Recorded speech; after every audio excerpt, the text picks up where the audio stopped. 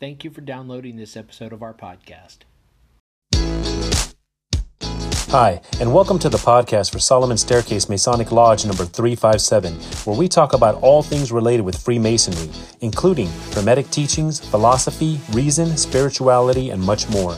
We're located in Buena Park, Southern California. Tune in as we continue to update our podcast with informative talks and articles for Masons worldwide and those who would like to inquire within.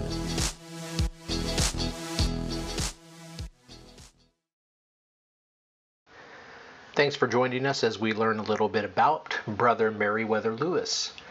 So Meriwether Lewis, 1774 to 1809, and this information comes from the biography.com website. Meriwether Lewis teamed up with William Clark to form the historic Lewis and Clark expedition. Together they explored the lands west of the Mississippi. Who was Meriwether Lewis? Born in 1774 in Virginia, Meriwether Lewis was asked by President Thomas Jefferson in 1801 to act as his private secretary. Jefferson soon made Lewis another offer, to lead an expedition into the lands west of the Mississippi, which he did after enlisting William Clark. With the help of Sacagawea, the team successfully reached the Pacific Ocean in November of 1805. Their journey was famously known as the Lewis and Clark Expedition. Childhood. Explorer and soldier Meriwether Lewis was born on August 18, 1774, near Ivy, Virginia. His parents, Lieutenant William Lewis of Locust Hill and Lucy Meriwether, were of Welsh and English ancestry, respectively.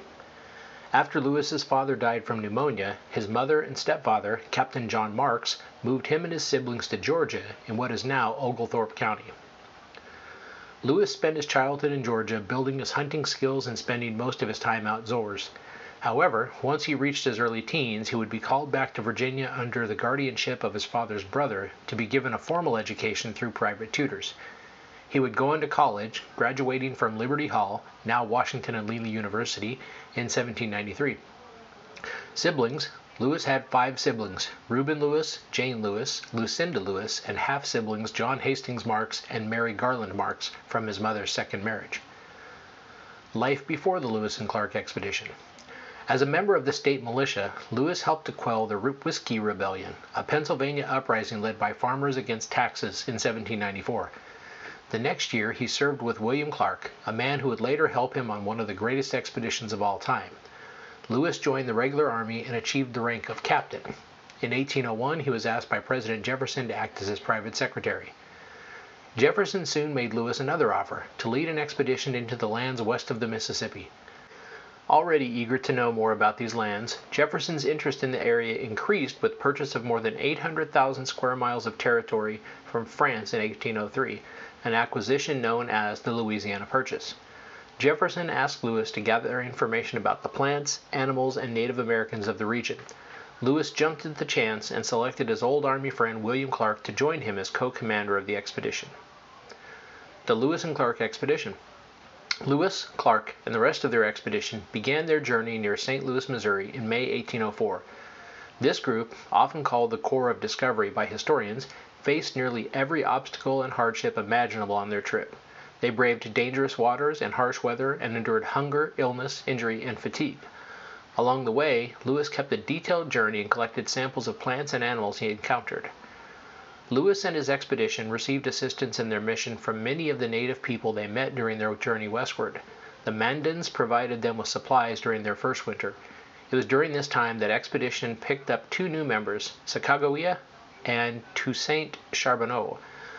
The 2 acted as interpreters for the expedition, and Sacagawea, Charbonneau's wife, and a Shoshone Indian was able to help get horses for the group later in the journey. Fort Clatsop. The Corps of Discovery reached the Pacific Ocean in November of 1805. They built Fort Clatsop and spent the winter in present-day Oregon. On the way back in 1806, Lewis and Clark split up to explore more territory and look for faster routes home. Lewis and his men faced great danger when a group of Blackfeet Indians sought to steal from the Corps in late July. 2 Blackfeet were killed in the ensuing conflict. The next month, Lewis was shot in the thigh by one of his own men during a hunt. Lewis and Clark and their 2 groups joined up again at the Missouri River and made the rest of the trek to St. Louis together. In total, the expedition traveled roughly 8,000 miles by boat, on foot, and on horseback. After the journey, Traveling to Washington, Lewis and the other members of the expedition received a warm welcome from nearly every place they went. Many towns held special events to herald the explorers' return as they passed through. Once reaching the nation's capital, Lewis received payment for his courageous efforts. Along with his salary and 1,600 acres of land, he was named governor of the Louisiana Territory.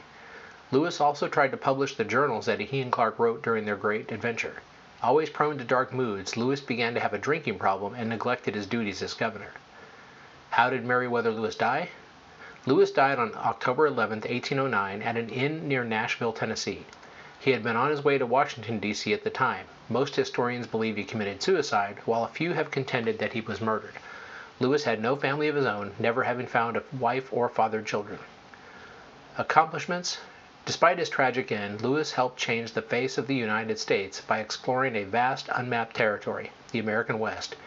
His work inspired many others to follow in his footsteps and created great interest in the region. Lewis also advanced scientific knowledge through his careful work detailing numerous plants and animals that were previously unknown to Europeans. And again, that was from biography.com. The link will be in the show notes.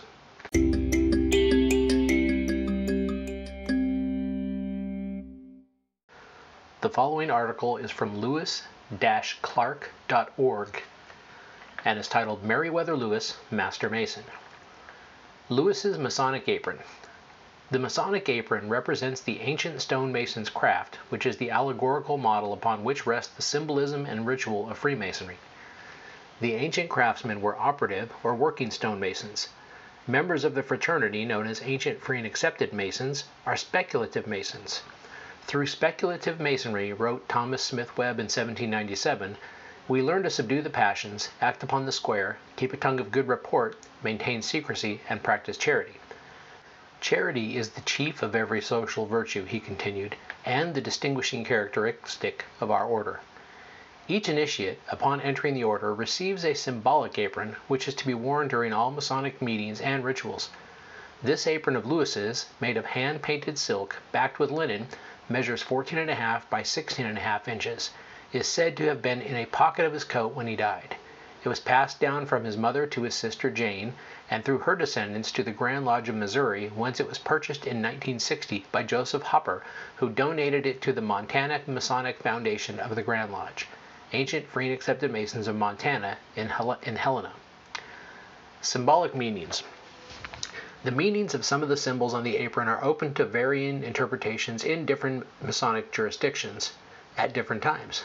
The following are those currently held by the Grand Lodge AF and AM of Montana, provided through the courtesy of Reed Gardner, Grand Secretary. They date back to the early 18th century. Solomon's Temple. The two pillars of the porch of Solomon's Temple represent strength and stability.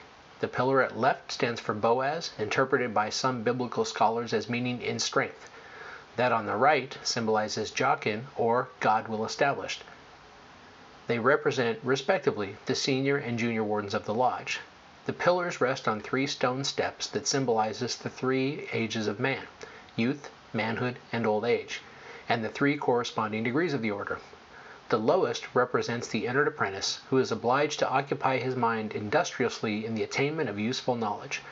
The second step stands for the fellowcraft mason, who is charged to use his knowledge in the discharge of duty to God, to his own neighbor, and to himself. The topmost step is that of old age, when the master mason may enjoy the reflections consequent on a well-spent life, and die in the hope of glorious immortality. Skull and crossbones. The skull and crossbones is an ancient symbol for death. The comparative crudeness of this example, and the fact that it does not belong in the overall symmetry of the design, suggest that it might have been added after the owner's demise. And just for a brief comment, so again, this portion of the article is talking about the actual apron. So I would suggest, if you haven't done so already, go in and check out the show notes, and you want to look at the apron. It's pretty cool. Bible.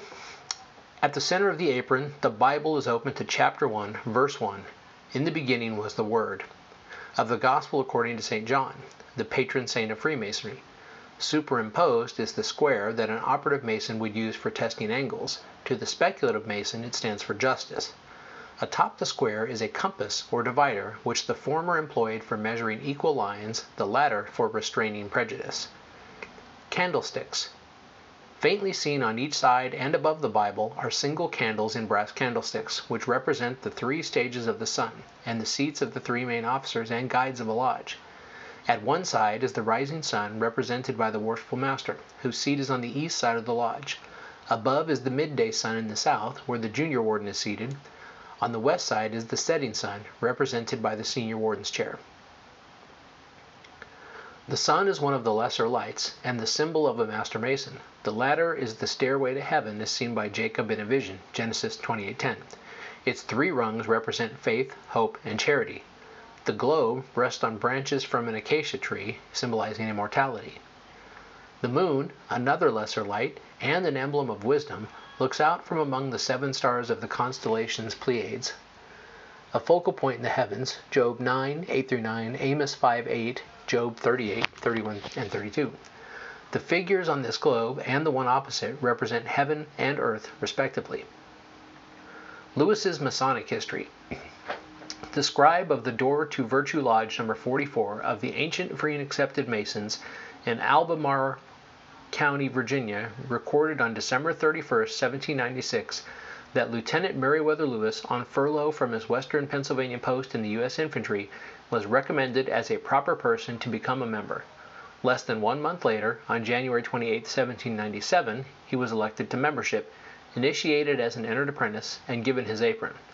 On the following evening, he was admitted to the 2nd or fellowcraft degree, and without further examination, promoted at sight, that is, by unanimous ballot, as a Master Mason. Such meteoric progress through the first 3 degrees of Masonry signified confidence on the part of the most prominent men of Albemarle that the 23-year-old Lewis was similarly destined for moral, civic, and political leadership. A little more than 2 months later, on the 2nd or 3rd of April, members of the Door to Virtue Lodge conferred upon Lewis the degree of Past Master Mason. At the same meeting, 2 other leading Virginians were elevated to the same status. They were Peter and Samuel Carr, nephews of Thomas Jefferson, whose son-in-law, Governor Randolph, was also in attendance. On October 31st, 1799, Lewis was exalted to the sublime degree of a Royal Arch Super Excellent Mason at Widow's Son Lodge in Milton, Virginia, a few miles southeast of Charlottesville. On that occasion, he was given a Royal Arch apron, which is now at the Missouri Historical Society. In 1801, Lewis, who had been promoted to the rank of captain in late 1799, became the private secretary to President Jefferson, and in June of 1803 received his official orders as commander of the expedition to explore the Northwest. Lewis, no doubt, carried his apron during his preparatory travels, as any wayfaring Mason would have done. There's reason to believe, for instance, that he attended a lodge in Pittsburgh while awaiting the completion of the barge from July 15th until August 31st, 1803. If he carried a Masonic apron on his expedition to the Pacific, which might have been expected of a Mason of his rank undertaking such a hazardous mission, he did so in total secrecy. Clark's joins. It was at Lewis's encouragement, no doubt, that William Clark joined the new lodge in St. Louis. In fact, Lewis may have begun proselytizing his co-captain during the early months of the expedition. Late in January 1804, Clark copied into his journal a definition of the 5 sentences from Owen's dictionary, which was in the company's small reference library. The subject was entirely out of context with the expedition's business at the moment, but the paragraph reads like a precise of a catechism for an entered apprentice. Clark's certificate confirming that status, dated September 18, 1809, is at the Missouri Historical Society. His apron is at the lodge in St. Charles, Missouri. His funeral service on September 1st, 1838, opened with the full Masonic burial rite.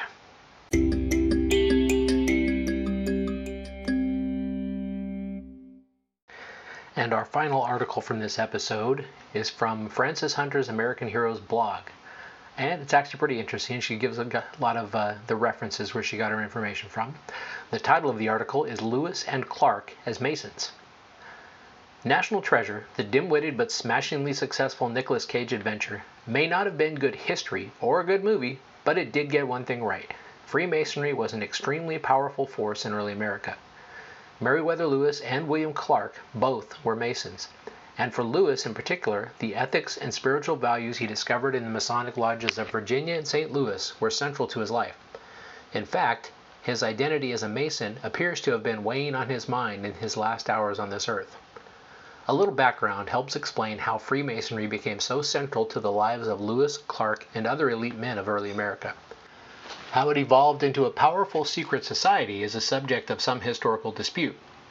The short version is this: as the Catholic Church locked horns with dissidents and reformers all across Europe, an event known as the Protestant Reformation, the old medieval guilds were taken over by outsiders, mostly intellectuals, well-to-do middle-class men, aristocrats, and clergymen.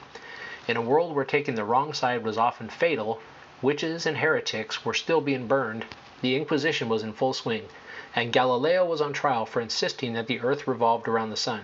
It seems probable that these men were seeking an underground means to exercise freedom of thought and be able to discuss moral and scientific issues safely. Though this movement may have been gradual, modern Freemasonry is generally dated from 1717, when 4 London lodges amalgamated under the leadership of a Presbyterian minister named James Anderson. At that point, it spread rapidly through Great Britain, Europe, and America. As the decades progressed, Freemasonry dovetailed nicely with the spread of the Enlightenment, a philosophical movement that rejected religious dogma, elevated reason and scientific inquiry, and gave rise to the idea that freedom, democracy, and tolerance should be central to human existence. In fact, it can be said without much exaggeration that truth, justice, and the American way are principles from the Masonic Creed that became embedded in our culture to the point that we now naively believe them to be universal truths shared by all.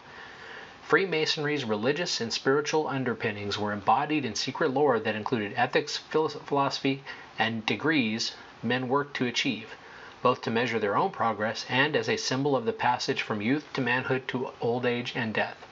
The lore incorporates much Christian language and symbolism, and often leads people to conclude erroneously that the Founding Fathers espoused modern-day Christian beliefs.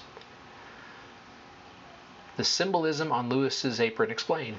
In early 1797, at the age of 22, Meriwether Lewis joined the Door to Virtue Masonic Lodge No. 44 in his home of Albemarle, Virginia.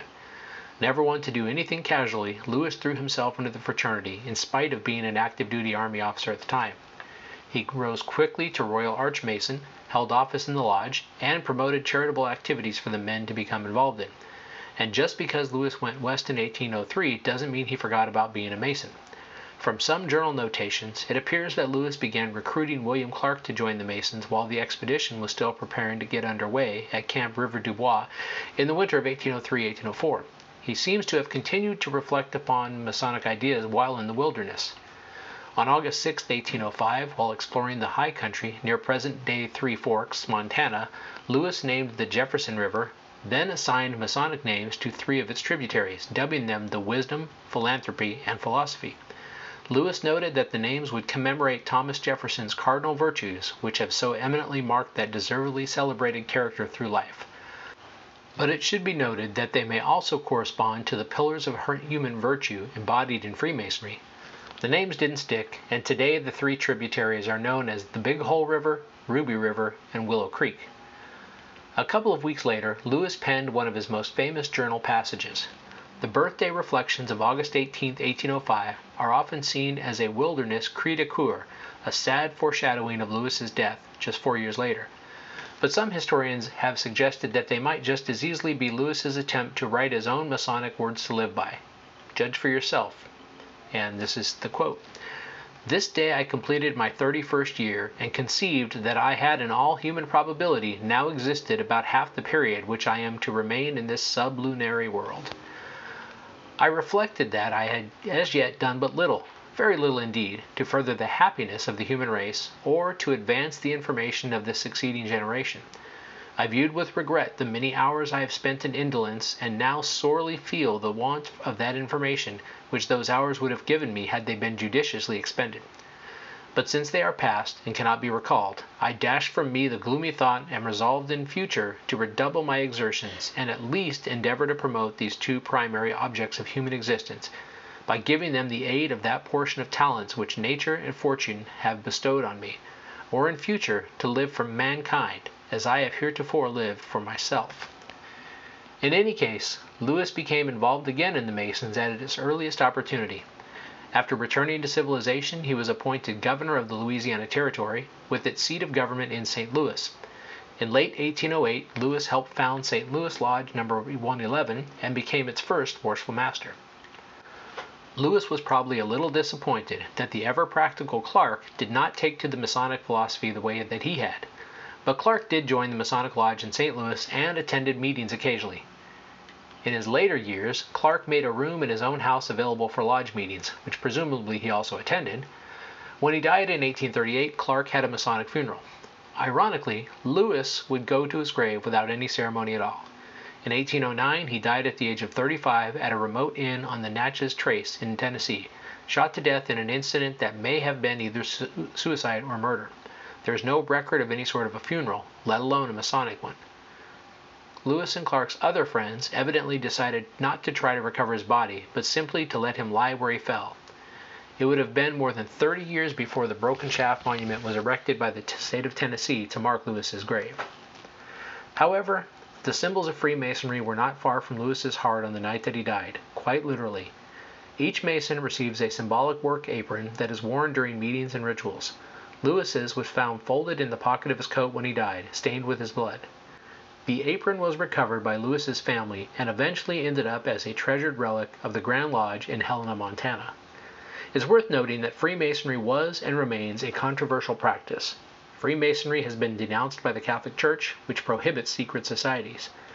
The secretive nature of Freemasonry has led to its being the subject of unpopularity and outright paranoia at various times in history.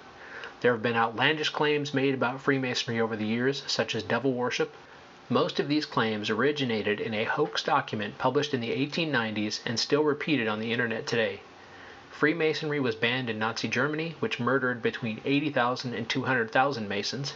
It was illegal in the old Soviet Union and is prohibited in most of the Islamic world. It has been linked into notorious harebrained conspiracy theories such as the Protocols of the Elders of Zion, the Illuminati, and the New World Order. Freemasonry in the United States failed to respond effectively to the enormous social dislocation caused by World War II, abandoning its philosophical and intellectual underpinnings to become a social and charitable organization. Despite the good works done by prominent Masons such as the Shriners, the organization as a whole is unrecognizable as its former self. Today, the demographics of Masonry, most members are over 70, don't bode well for the future, though there are some recent indications that new lodges are organizing and winning new members by savvy use of the internet. In Europe, Freemasonry remains a strong influence that more closely resembles traditional Freemasonry of the past. So, just to put in a clarification, those are the thoughts of the author, so not necessarily of our lodge or Freemasonry in general or our Grand Lodge. Anyways, hope you enjoyed these 3 articles and continue to listen. And if you haven't listened to the articles on the Protocols of the Elders of Zion and such, as they mention here, there's several things out there that are kind of tied into the anti-Masonry theme, and we've covered several of them in past episodes. Thanks for listening.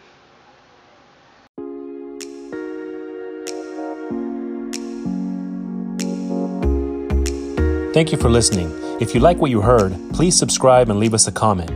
We enjoy hearing from our listeners. If you really like what you heard, share this podcast with your friends and lodge members. Visit us online at solomonstaircase.org.